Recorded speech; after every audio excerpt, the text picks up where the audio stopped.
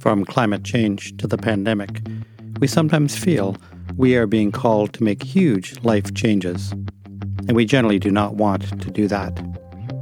But perhaps we just need to make incremental small changes. Join with me as we discuss just a bit to the left. Hi, Paul Shepard here, and welcome back to the channel. You know, some people think that having faith means believing a bunch of things that you know are impossible. But here at Rational Christianity, we take a rational approach to understanding Christianity. We combine history, science, the Bible, and an understanding of human nature to make Christianity make sense. Everyone is welcome here. Does anyone here like listening to preachers on the radio? When I was wrapping up my ministry in Mimico and preparing for a new ministry in Rexdale, I decided I should listen to Christian radio in the car when I could. I'm not completely sure why I did that, but something about the language that was used by the search committee in my new church during my interviews suggested to me that my new congregation might take a slightly more classic traditional outlook on the Bible and faith. So I figured I'd better learn some new language before I showed up. And I thought listening to radio preachers might be helpful. Now, whether or not that was a sensible idea, I did learn a few things in the process. I learned that radio preachers preach long sermons.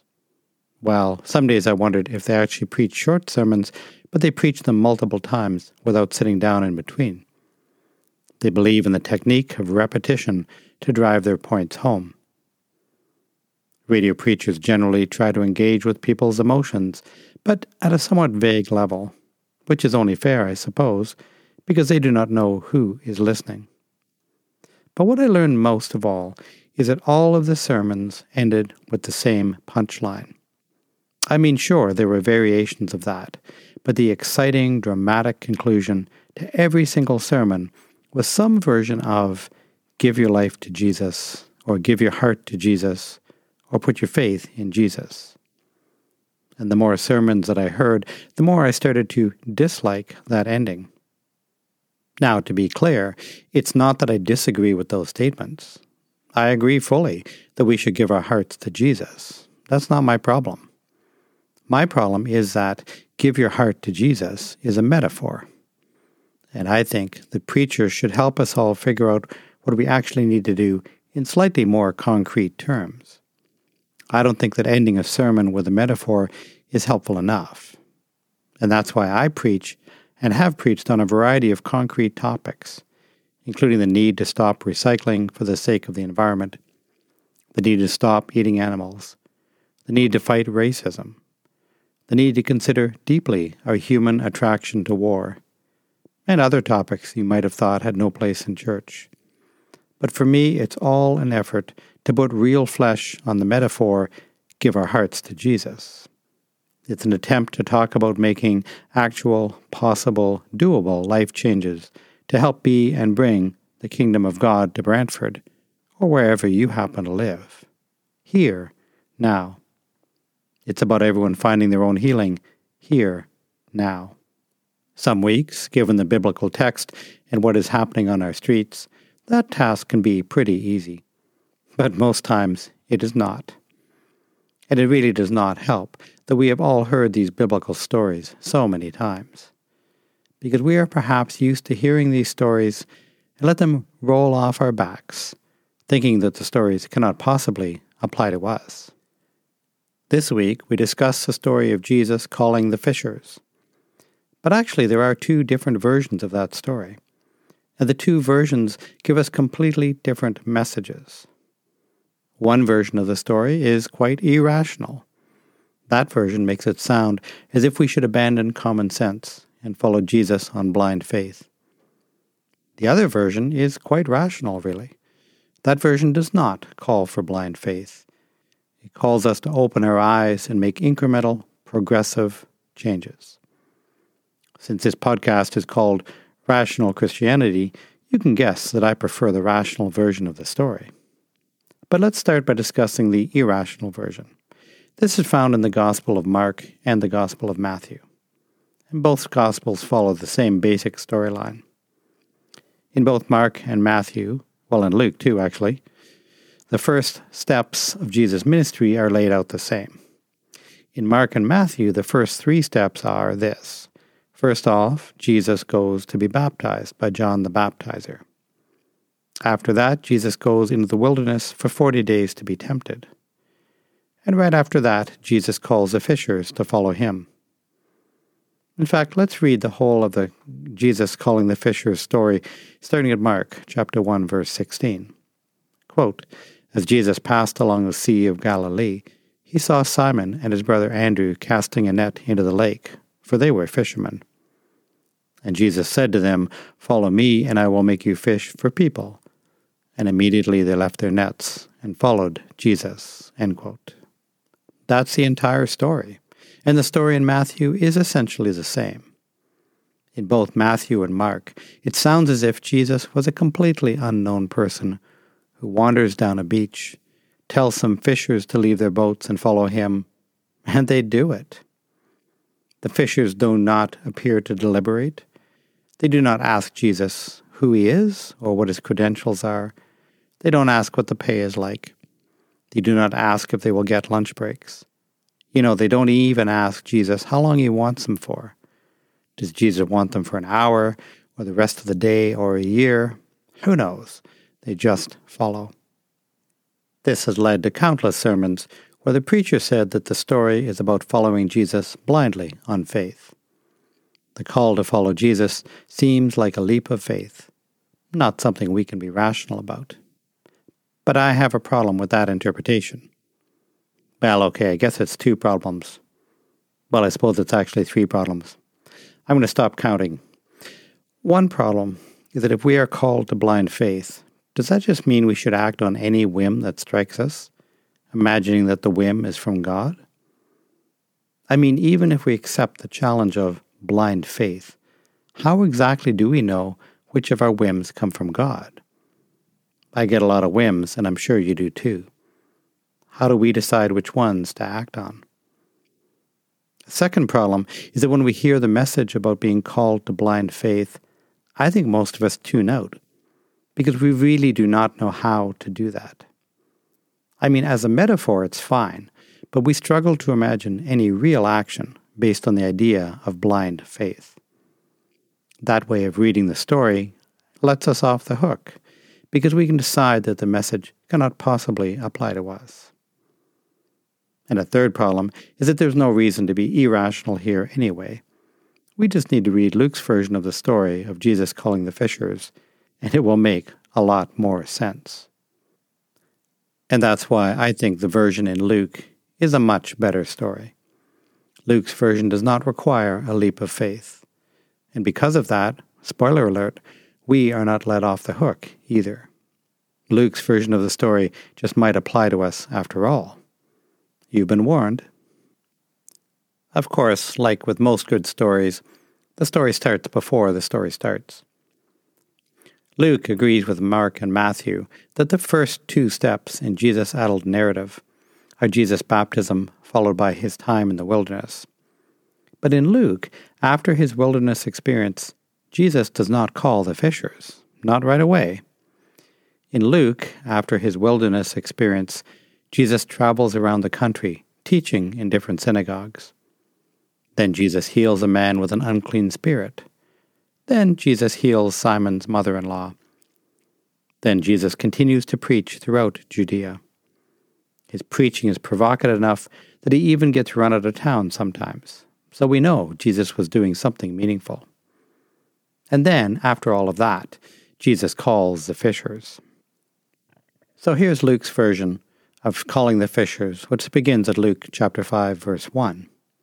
Quote, "Once while Jesus was standing beside the lake of Gennesaret, and the crowd was pressing in on him to hear the word of God, he saw 2 boats there on the shore of the lake.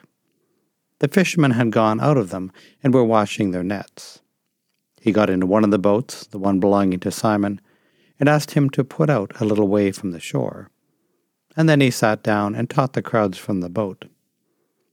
When he had finished speaking, he said to Simon, 'Put out into the deep water and let down your nets for a catch.' Simon answered, "Master, we have worked all night long and have caught nothing. But if you say so, I will let down the nets." When they had done this, they caught so many fish that their nets were beginning to break. So they signaled to their partners in the other boat to come and help them. And they came and filled both boats, so that they began to sink.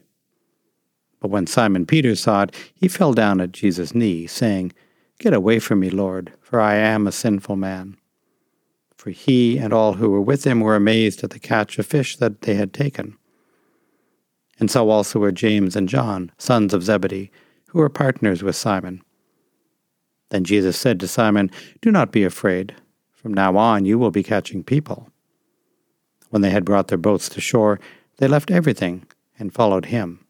End quote. So in Luke's story, by the time Jesus gets around to calling the fishers, Jesus is already a well-known public figure who has been teaching and healing. And more than that, the fishers were actually already Jesus' friends. So here's a more rational way to hear the entire story. Step 1, Jesus came to John the Baptizer and was baptized. I think we can all agree that's where the story starts. But in Luke's version, we can say that then, after being baptized, over time, Jesus became a well-known and trusted member of John's group. When John was arrested, Jesus took over the leadership of the group. And then, over time, Jesus took the group in a new direction. So Jesus calling the fishers may simply have been a way to announce that Jesus was now in charge of the group, this group of friends who Jesus had already been working with. Now, why do we care about all this? Is anything going to come out of this that makes this long preamble worthwhile? Well, I hope so. But at the least, I can tell you why I care about this. I care about this because it completely changes the metaphor of the story. The story of calling the fishers is not a call to abandon rational thought and embrace blind faith. Jesus was not calling unknown fishers into an unknown project. Jesus was calling the fishers, who were already his friends, to continue the ministry that they were already doing together. Yes, over time to take it in a new direction, but to build on an existing ministry. Jesus called his friends to continue, to adapt, to grow, not to start from scratch. Jesus was calling his friends to make incremental changes to their collective ministry because John was no longer around. And Jesus starts by making an incremental change to their method of fishing. Jesus tells the fishers, who already knew what they were doing, to go out into deeper waters in order to find fish. And the fishers, because they already trust Jesus, do so. And they find more fish than they can handle. Here at Sydenham Heritage United Church, we are a lot like that too. Most of us here have known each other for a long time. There are many friendships in this congregation. There are a lot of good people in this congregation. And we have been doing ministry together for a long time. Now, granted, some of you might still think of me as the new guy to some extent, because COVID has limited our ability to get to know each other well. But this community has been engaged in ministry for a long time. And we too are being called into deeper waters. As one example, many of our long-standing outreach activities are not really working right now. Perhaps some of us have given up hope. But perhaps we are called to move to deeper waters and to keep fishing. In practical terms, this means finding, creating, or partnering with new people and new activities that can serve both Brantford and this congregation. The point is, we are not being called to start from scratch. We are simply called to continue our work together in deeper waters. The title of this podcast episode is Just a Bit to the Left. What did you think I was going to be talking about? What were you thinking about? Well, I hope you are thinking along the lines of a road sign with squiggly lines on it. Because we are on a journey and we continue to move forward. We just need to do a little wiggle. We just need to go a bit to the left. We need incremental changes in our ministries in order to make them work better. Now, true, there may be some completely new projects we want to try that really do require big changes. But I believe that most of the changes we need to make are incremental, small, doable, possible. We just need to go a bit to the left. Whatever the metaphor, give your heart to Jesus, means here in Brantford or wherever you live, it is not a call to do something completely new and off the wall. We do not need to look for insane new ideas that we do not want to do. We need to be open to incremental changes that lead to new opportunities and new life. Opportunities that are only just that little bit beyond our grasp today. We do not need blind faith. We do not need blindness at all. In fact, we need to open our eyes and hearts to the needs of our community. I know it's always exciting to dream up fancy big new projects, and those are great too. But let us not overlook the small changes each of us can make that will make a big difference in someone's life. From a phone call to an offer to eat with someone who is feeling isolated, just reach out. Actions do not have to be big to have a big impact. Don't do nothing because you cannot do everything. Do something simple. It will be huge. Amen. Hi again, and thanks for joining in today. I'm Reverend Dr. Paul Shepherd, a minister with the United Church of Canada, currently serving at Sydenham Heritage United Church in Brantford, Ontario. I'm also an environmental scientist with a PhD in physics, and I am passionate about making Christianity make sense to people.